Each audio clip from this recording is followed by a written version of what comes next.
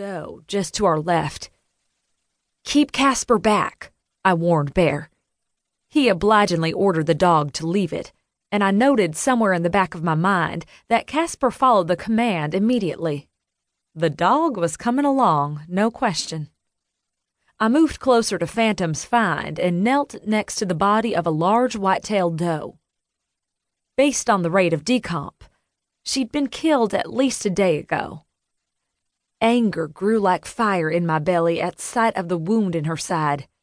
Not only had she been shot off-season, but the jackass who'd done it hadn't even cared enough to follow up, find her, and finish the job. I looked around. I'd expected to find Phantom with the deer, but she was nowhere to be seen. "I guess we know what scent she was following," Bear said, forehead furrowed. "I'll call the ranger. Let him know he's got a poacher out here." I looked around. If Phantom had found what she was looking for, where was she now? I couldn't hear her bell anymore. Bear scanned the thick woods, rain dripping from his shaggy dark hair. I glanced at the doe one more time, for the first time noticing a key piece of information I'd missed before. The swollen teats of a nursing mother. "There," Bear said.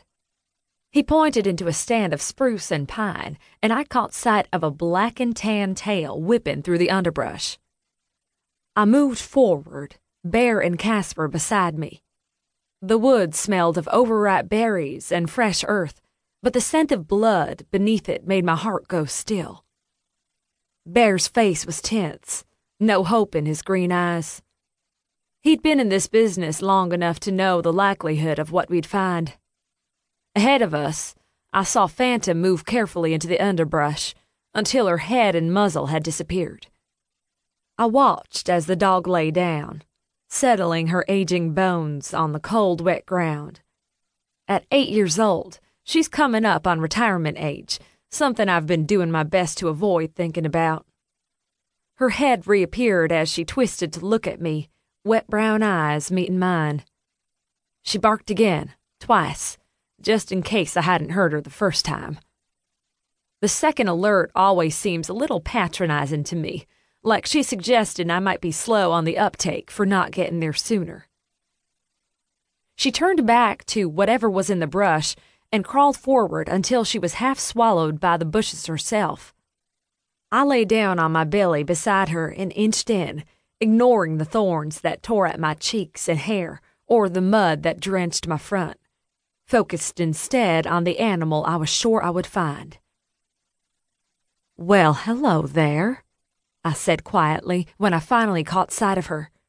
A young fawn speckled with white, caught in blackberry brambles and too tuckered to fight any longer. The fawn flailed at sight of me, letting out a pitiful bleat, then stilled when Phantom whimpered and ran her tongue over the deer's tawny fur in long, leisurely strokes. The fawn calmed, focused on Phantom now. I crept in further. "Good girl, Fan," I said. "Good find." It took just under 20 minutes to get the fawn untangled once we'd found her. In the meantime, we found her brother farther in the brush, also alive. Both were scraped up and plenty scared, but there were no broken bones. That didn't mean they were home free, of course. I've seen plenty of animals succumb to shock after something like this, when they seemed just fine. Still, it was a start. I'd offered Phantom the knotted rope she usually gets after a successful search, but she turned up her nose at it. She was too concerned with her new charges to play games.